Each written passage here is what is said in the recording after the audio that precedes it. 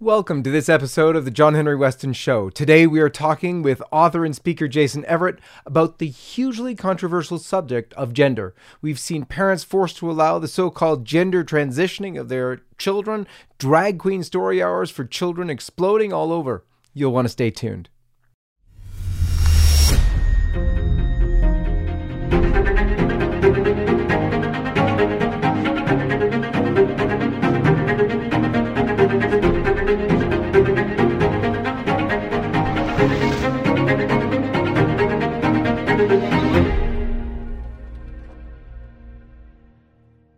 Let's begin, as we always do, with the sign of the cross.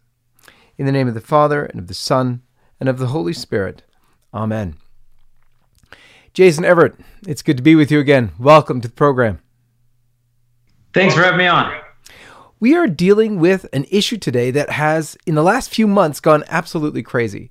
In the last few weeks even, we've seen parents accused of transphobia over concerns about ultra-sexual drag queen readings to their 4-year-olds. We've seen public schools across America reading kids transgender propaganda. We've seen female sports in an uproar as men claiming to be female are allowed to compete, and thus female athletes are being denied their victories, their scholarships. Their recognition is being stolen by men claiming to be women in running, swimming, cycling, boxing, wrestling, and many more sports. Finally, in the absolutely horrific cases, both in Canada and the United States, where parents are being forced to allow so-called transition of their minor children. In Canada, we had the case of Ron Hoogland, who was unable to stop his 12-year-old daughter, encouraged by her school from being given hormone treatment, which will permanently affect her, making her unable to ever have children. In the U.S., we have the Jeffrey Younger case, who was unable to stop his ex-wife from giving his 7-year-old son puberty blockers, and one court even ordered him to affirm his son as a girl by calling him by a female name. Unbelievable stuff that we're dealing with here. Jason, what can you tell us about it? Yeah, it almost seems like, just in the last 10 years, this has reached a pace that's hard to believe. A friend of mine said, he said, I feel like the devil is making a run for it.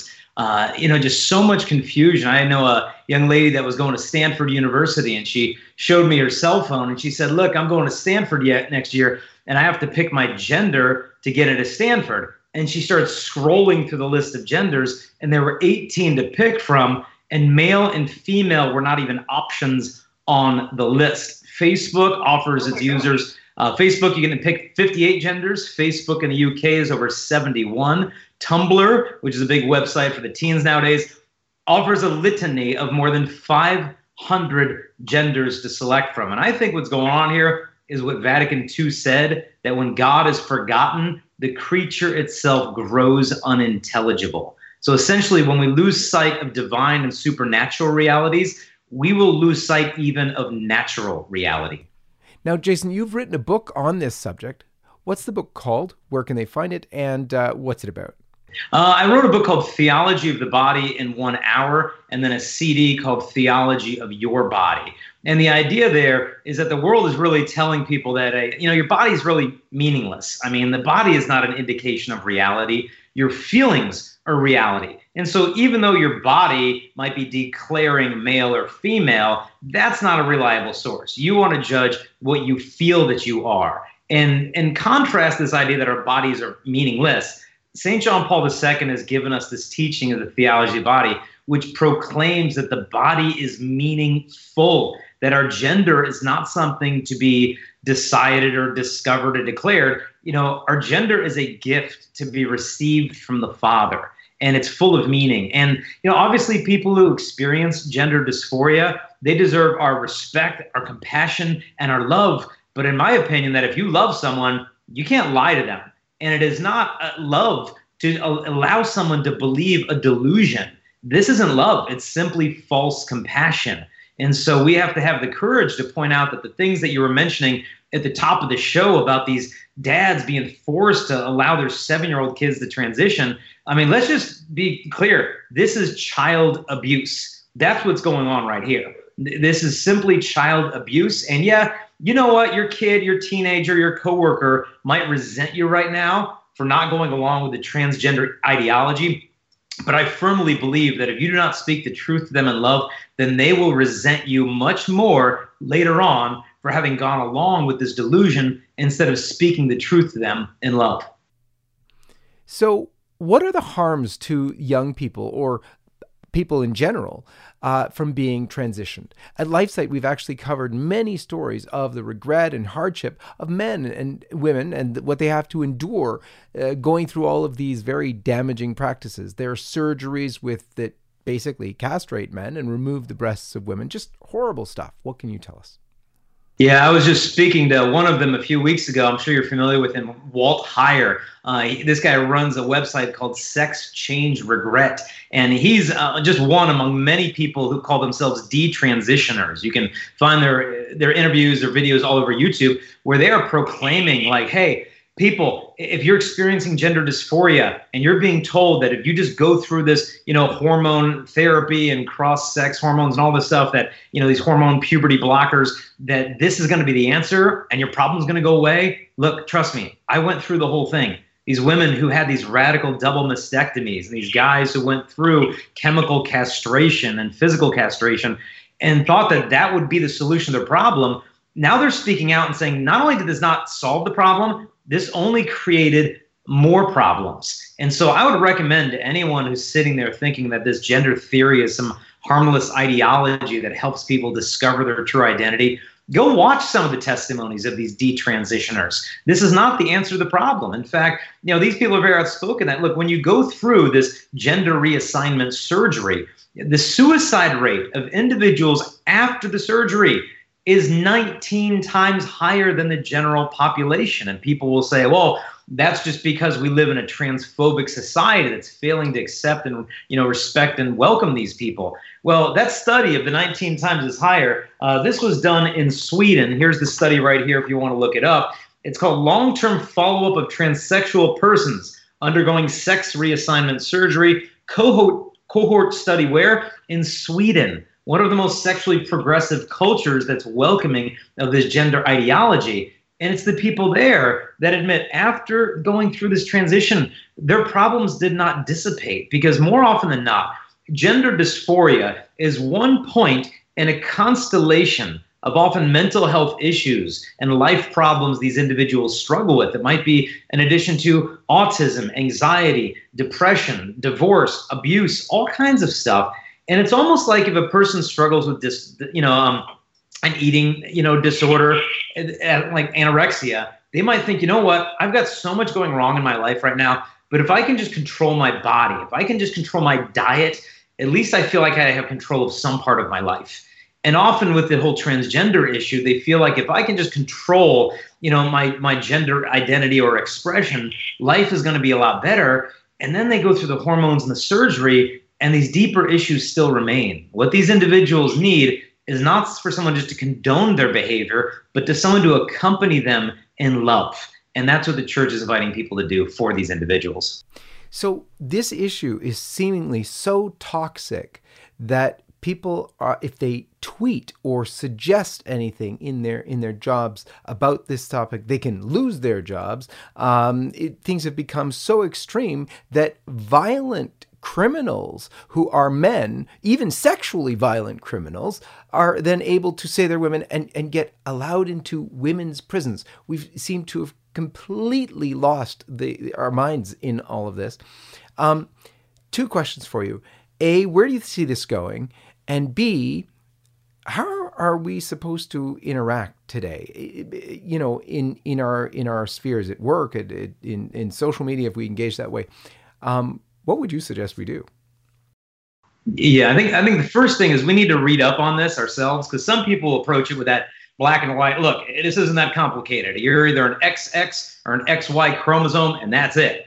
Well, that's biologically ignorant, because some people have XXY chromosomes. Some women have Y chromosomes and they're fully female. Well, how can this be? Well, we need to read up on some of this stuff because in order, the biological markers of sex are not simply chromosomal, because there are disorders of sexual development that can occur, whether it's people who experience things like Turner syndrome, Klinefelter's, complete androgen insufficiency syndrome. And some of those things will allow a woman chromosomally to appear as a man. But because she's not able, her body does not develop as a male, even though she has certain chromosomes, she remains fully biologically a female. And so we need to read up on this stuff, because oftentimes people within the gender theory camp will try to use these disorders of sexual development as biological evidence that sex is not binary, that it's somehow a spectrum. But people who do experience these disorders of sexual development tend to be very resentful when they're used as pawns for gender theory, as if their disorder constitute a third, fourth, or fifth sex. And so we need to read up on this stuff. So that way we're not trying to pretend like this is simpler than it is. This is a difficult issue, and we need to approach these people first with lots of compassion and respect and love. It's not a matter of like, look, you're male or female. If you don't like it, well, you're wrong. And you can believe your own opinion and be wrong. Like, it's just going to put these people off. We need to take an interest in their entire life, not simply their gender dysphoria. We need to, if they're in our life, to go shopping with them, to be praying with them, to spend time with them, go to the movies with them. Don't treat them like their entire life is gender dysphoria. That's like if you had a friend who experienced same-sex attractions and every time you got around them, that's all you talked about. Well, they wouldn't want to be around you very long. We need to realize that people are more than their attractions or their difficulties. And so we need to make sure that these people first realize that they're loved by us, because the world has already told them, look, people are either going to endorse and accept what you believe on gender theory, or they hate you and they're bigoted, transphobic, ignorant people. And so those are the only two people that exist. And so it's basically either you're going to affirm me or you're going to abandon me. And the church would step in and say, this is a false dichotomy. I'm not going to affirm you, nor will I abandon you. I will accompany you in the truth and love, that your body is you. That if I were to hit you and you said, why did you hit me? I couldn't say, well, I didn't hit you. I just hit your body, because we are our bodies. Our bodies are not something we have like a pair of jeans. Our body is who we are, and it reveals who we are. And so your masculinity and your femininity, your manhood, womanhood, is not determined by how manly you feel or how feminine you feel. Because look, there's a lot of problems with gender stereotypes today, that you're not a real man unless you're into drinking beer and shooting deer and watching NASCAR. Well, look, I'm not. Like, I don't shoot deer. I mean, I threw a rock at a bird when I was a kid, and I still feel bad about that. Like, I'm not a hunter. I don't enjoy watching NASCAR.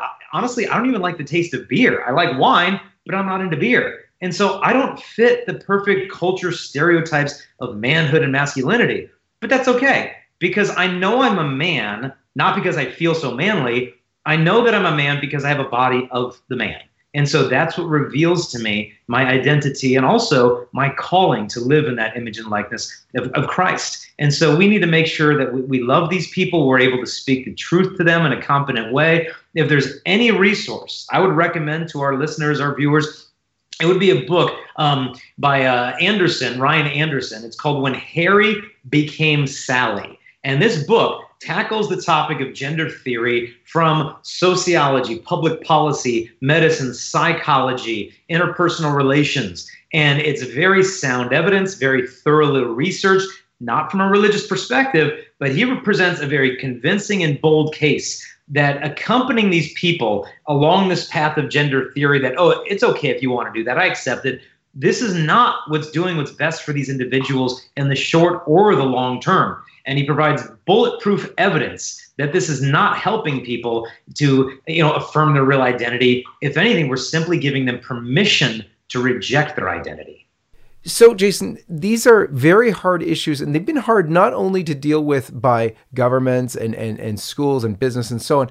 It's also difficult inside the church. A lot of clergy are reticent to go there. How many times have you heard a homily talking about homosexuality or transgender issues from the pulpit anyway? I don't know if I ever have. I mean, I honestly do not know if I have ever heard a homily boldly speaking into this topic. And I don't think it's simply a matter of, oh, well, there's young kids in the audience, and so, we don't want to bring up too many tough questions. Well, I believe there's ways to address this that are age appropriate, that you could shoot over the heads of the kids and land into the heart of the adults. But, unfortunately, for whatever reason, I don't know, priests just aren't touching this from the pulpit. And as a result, where are lay people going to be formed on this subject? Where are they going to hear sound guidance that you can speak the truth in love and not be a hateful human being? We need to be shown how to preach the truth in love. And unfortunately, we're not seeing a lot of that. Yeah, and besides which, it's being taught in all the public schools to real minors. Parents were objecting to their 4-year-olds at the public library being read to by a drag queen. And this is all going on for the little kids. So if anything, our pastors really need to come out and give the truth, even to the little ones, maybe in simple ways, but definitely arm the parents so that they can go forward with the truth. So this has been so difficult in the church because while you mentioned Pope Francis has talked about ideological colonization in this context, he's also done some very strange things which really give people question about where he in fact stands on the issue. He was asked on a plane if he had dealt with how to be pastorally concerned or pastorally care for transgender couples, and he mentioned, he had invited a transgender couple to the Vatican, and they came to the Vatican. There's a photo of it available there, and in fact, weirdly enough, he ends the pronoun war, as we sometimes call it. People want to be called by their so-called preferred gender rather than just naming them what they are, male or female, and yet the Pope himself names this woman a man. He said, and I'll quote it for you: "She who was he but is now her." And so he does this. He also called the couple married and happy. So very strange things. But at the same time, he's said a number of times about ideological colonization and how this is wrong. So what kind of direction would you like to see coming from our spiritual leaders? One that's consistent, I think, would be great. I mean, the Holy Father has said some, fantastic things about gender ideology that I think that are spot on. I mean, in his, when in Laudato Si, when he's speaking on the environment, he speaks about a human ecology, meaning, we have to accept the environment of the world as it is and appreciate and accept that and protect it. And he said we have to do the same thing with the human body, whether you're male or female. That's a gift from God, and we need to embrace and accept that. Okay, great. That's spot on. A couple other quotes from him that I thought were great. He's speaking about when we become overly rigid in terms of gender stereotypes. He said such rigidity in turn can hinder the development of an individual's abilities, to the point of leading him or her to think, for example, that it's not really masculine to cultivate art or dance, not really feminine to exercise leadership. I really liked when he said this, because he's pointing out the problem is not your gender. The problem is on these unfair gender stereotypes. And he goes on, and this I think where he nailed it. He said, I ask myself if the so-called gender theory is not, at the same time, an expression of frustration and resignation that seeks to cancel out sexual difference because it no longer knows how to deal with it. Yes, we risk taking a step backwards. The removal of difference, in fact, creates a problem and not a solution. And so when the Holy Father speaks in this manner, I mean, he's spot on. And it's like, okay, this is what we need, this clear guidance. But then when he refers to a man as she or a female to a he, then we're taking that step backwards that he was talking about. And I think what we really need here is clear and consistent teaching that, yes, we need a pastoral and loving response to these individuals, but it needs to be one that does not compromise speaking them the truth. And so using a person's preferred pronouns, whether it's Z or Zen or he or she or whatever, if that is not in alignment with your biological sex, you're not speaking the truth and lie. You're bearing false witness. And some people might be scandalized. Well, you're calling out the Pope here. Well, I mean, we need to remember that, Paul called out Peter. I called him out to his face, it says it in the scripture, and confronted him because he was clearly wrong in this disciplinary matter, in the church. And so in the same way, the Holy Father, the charism of infallibility does not mean that he's infallible in all of his pastoral approaches and everything that he says off the cuff in an Italian interview on some plane ride to Bolivia or whatever. It does not guard him infallibility in every journalistic interview that he conducts. And so as the lay people, in a spirit of obedience to the Holy Father, the church, and as good sons and daughters of the church, we're able to say, hey, this pastoral approach is not helping. Love these individuals, meet with them, sure, embrace them, pray with them, spend time with them. But to go to the point where we're endorsing gender theory and calling males females, well, this is certainly, I don't think, helping the matter. Yeah. Now, this is an interesting thing because a lot of people suggest, even some spiritual leaders suggest, well, maybe we can just tell them what they want to hear for now and kind of that way bring them in. You're using the pronouns that they want, and you might call them married and accept them. It's kind of like a Father James Martin approach. Just bring them in, and hopefully maybe, it'll rub off, and eventually they'll get to the fullness of truth. Can't we give them this sort of graduated approach whereby we make them comfortable? That type of accompaniment, does that work at all?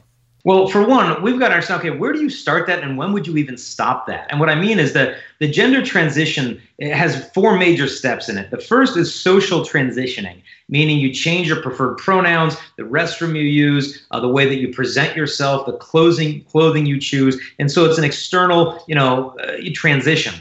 The next step for the young people would be puberty blockers, where you're giving pre-adolescent kids potent sex hormones that are blocking the development of puberty, thus in effect chemically castrating these kids. And then after that, it goes to cross-sex hormone therapy, where you're giving girls testosterone and boys estrogen to effeminize the males and masculinize the females. And then you follow that up with gender reassignment surgery. It's like, okay, at what point do we stop just saying, hey, you do your thing, you do your thing? Okay, well, you've just neutered this individual. You've castrated this person. What are you going to go like, okay, I'm glad you changed your mind 3 years later, but not only will your children exist, your descendants for generations will never come to be because I just patted you along because you wanted to believe this thing. I think these individuals typically have a whole culture behind them saying, you do you be whatever you want to be. I embrace and I endorse that. How many people do they have in their lives? Not that we'll hate them and shame them, but will love them enough to speak the truth about what gender dysphoria is. I remember speaking at a high school up in Canada, and the principal before the talk told me, she said, please do not during your presentation say anything about gender or homosexuality. And I said, well, why? And she said, well, I just walked into the bathroom the other day and there's some transgender boy slashing his wrist open bloody in the bathroom. And if these kids feel any more persecuted and hated, they're just going to jump off the bridge. And I said, ma'am, I fully understand the difficulties they're under. But I said, can I just share with you what I would say to the kids? And then you can tell me if you want me to say that or not. And I gave her the 5-minute spiel. And she said, oh, please say that to the kids. And so they need someone in their lives, loving them enough to tell them the truth. I mean, a friend of mine was up there speaking in Canada. And after the talk, a teacher said, I just want to let you know, this was the chaplain, that you really offended one of our students in your school by what you said. And my friend said, well, what is it that I said? And they said, well, during your talk, you said that just because you practice chastity, it doesn't mean that you're asexual. And that really offended them because they identify as asexual. And my friend said, how many did I offend? And they said, oh, well, just one, but she identifies as they. And my friend said to the chaplain, now, you just go along with this? That you have a female who considers herself to be an asexual being using a plural pronoun, and you're just going along with this because you don't want to offend her? This is not love. It is false compassion. Yeah, absolutely. And unfortunately, it's feeding into a mental disorder. Gosh, the care for children, the care for young people is being abandoned left, right, and center by adults who want to be politically correct. And unfortunately, there's this whole cultural push right now. It's very strong. As I said at the beginning of the program, people have lost jobs and are sanctioned at work and by their friends and colleagues for standing up for the truth, even in charitable ways. So we are, in fact, at a time already where there's this type of persecution, if you will, a social persecution for saying and doing the right things. How have you personally dealt with such things? I'm sure you've had a lot of antagonism your way for what you've said, especially on this issue. And have you found that with this particular issue, it's more severe than other issues that you address? This is the most volatile reactions from people. Now, I don't have individuals coming up at the talk after I speak and being angry at me about these things, just because I do my best to speak with just compassion and love and respect, and reminding these individuals that the church is your home. And God loves you. God wants you. The church is your home. And, I try to explain to these individuals, God's plan for their life and these things. And so I don't end up with a lot of arguments after these presentations. I think the challenge comes in when I'm coming to speak into a community, and some people in the administration will be like, wait a minute, this guy teaches that there's only two genders. This guy teaches marriage is what? We can't tolerate this hate speech in our community. We need to block him from even coming. And so that happened just last month over in Ireland. People heard that I was coming and speaking, and they banned me from speaking at a university. And the hotel where I was going to speak at a Catholic conference said he is not allowed on the premises. We don't want all the negative press. Catholic schools backed out. And so it wasn't the kids saying, we don't want this. It was the administrators saying, look, we are too afraid to take this lightning bolt, and so we're out of here. We have to be inclusive, so let's exclude these people that disagree with us. And so, it's unfortunate, but you know what? It's going to be persecuted. I mean, well the words that Sister Lucia said to Cardinal Caffarra, that at the end of the time, the decisive battle between the kingdom of Satan and Lord will be over marriage and the family. And so we need to not be surprised when those who defend marriage and the family are going to be attacked and oppressed in every way. But she added, don't be afraid, because Our Lady has already crushed his head. And so in the midst of all of this, as crazy as sometimes get, we need to realize, hey, we need to be bold, because what's going on in the world right now is almost for the first time ever, the whole institution is literally collaborating with mental illness instead of treating it. This is like someone coming to you with anorexia and saying, look, I am fat. And you look at them and like, man, you're 85 pounds. You need a feeding tube. And and saying to them, no, you don't need that. You think you're fat? Sure, you're fat. Here's some diet pills. That's what's going on here. That people have a different form of body dysphoria, and we don't have anyone who loves them enough to help these individuals to find healing and wholeness. They're giving them the shortcut approach. And you're seeing it everywhere. Unfortunately, Dwayne Wade, who's an incredible basketball player, love watching that guy. His child has come out identifying as trans. And now Dwayne and his wife have said, hey, we're on board. If that's what he wants to be, or she wants to be, then we'll go along with that. And it's just sad, because this man loves his child more than I ever could. But I think so many parents are just marinated in this culture of a false anthropology, thinking they're loving their children when they're actually leading them down a harmful path. Yeah, absolutely. The stories of Walt Heier's whole effort is to get out the stories of those who regret this move, this sort of transition, so-called. And they're so powerful, and you see the damage that this causes, the kind of harm to the body, but also to their psychology and their soul. It's just absolutely devastating. You said you've talked to Walt. How can we make those testimonies get them more out there? Because it's just so unbelievably sheltered. People don't know at all, even that this exists. There's a whole movement even of ex-gays, which is probably the most persecuted movement around, because they're not wanting to be heard by anybody. Have you been able to get those messages out there, or are those generally rejected as well? Yeah, well, we do our best to try to promote them through social media, whether it's Walt's website, different videos that come out. Our website, chastity.com, has blogs on it. We've got a couple blogs. One was called I Wished I Had Been Born a Boy, and another was called I Wished I Had Been Born a Girl. And these are individuals who share their experiences with gender dysphoria, that like, hey, I went through this time in life that lasted for many years where I thought I wish I was that. But in time, I was able to work through that. And now you've got a woman saying, look, I'm happy being fully a woman. Yeah, I changed the oil of my car, and my husband does the cooking and cleaning around the house, but it's okay. You know what? I'm fully me.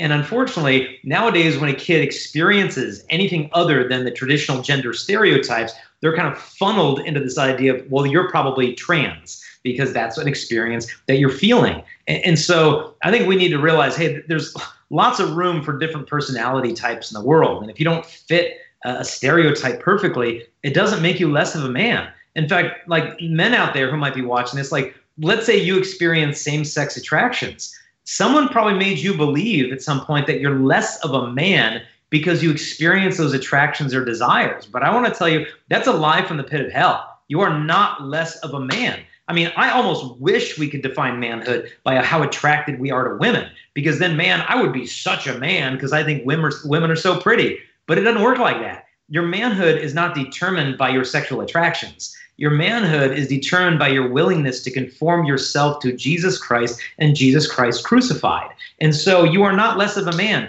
because you feel this inclination. You experience that attraction. Some people think, oh, well, if you're into theater and poetry and art and stuff, you're not that much of a man. The most masculine man I ever met was deeply into poetry and art and all that stuff and theater. And his name was St. John Paul II. And so we've got to realize sometimes gender stereotypes is the problem.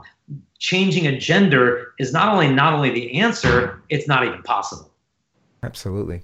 So let's end off with this. In the world, everyone is subjected to sexual temptation. It is the tool most used by Satan to get people out of a right relationship with God. And is there a way we can look to men and women who have same-sex attractions and are valiantly fighting against those, or men or women who have these sort of gender dysphoria or feelings of that nature and yet struggle against this? How can we look to them as examples for us, the rest of us who don't experience those things, but nonetheless are struggling against other sexual temptations as models? Yeah, I think one thing we need to do is realize there's really in the church no such thing as us and them. You know, like those people who have same-sex attractions and us people who don't experience these attractions. It's like, look, our sexual attractions are not our identities. They're not. Like if you're a book, your sexual attractions are on page 47. It's not the cover story. And so we're all in this together. We all have our different brokenness and troubles and struggles and crosses that God allows us to experience. And honestly, I look forward to the day in the Catholic Church where we have canonized saints who had experienced gender dysphoria and same-sex attractions. I mean, you know how many people are in heaven right now who experienced same-sex attractions in their life? We may even have canonized saints who experienced same-sex attractions. We haven't heard their stories perhaps yet, but I think the day is coming. And so I look forward to that day where we have individuals who experience these attractions and chose to glorify God in and through their bodies. And you could find some of these individuals at websites like EdenInvitation.com. Eden Invitation is a great Catholic website by young people who experience homosexual attractions and choose to practice chastity and pin their identity, not in an LGBT paradigm, but to pin their identity as sons and daughters of God. And so if we take this, God bless him, Father James Martin approach of like, hey, we're building bridges, we love you, but we're not bringing them the gospel, I'm telling you that is not building a bridge, it is building a dock. A dock is 50% of a bridge that leaves the person walking into the depths and into water. We need to say, yes, we love you, but go and sin no more. You're called to chastity. It's going to be a demanding, virtue at times, but God can do wonderful things. The question is, do we trust him with our bodies? And this is a question he asks all of us every day in 100 different ways. And if we can trust the heart of the Father with our bodies, whether it's a dysphoria, an attraction, desire, an addiction, a temptation, we all got them at different levels. Let's trust the Father with our bodies, and he'll never be outdone in generosity. Amen. Amen. Jason Everett, great to be with you again on this episode of the John Henry Weston Show. May God bless you. Thank you for having me on. God bless all of you, and we'll see you next time. Hello, this is John Henry Weston. I'd like to invite you to subscribe to the John Henry Weston Show YouTube channel if you haven't already done so. There you will find all the past episodes and much more. Thanks again for watching, and may God bless you.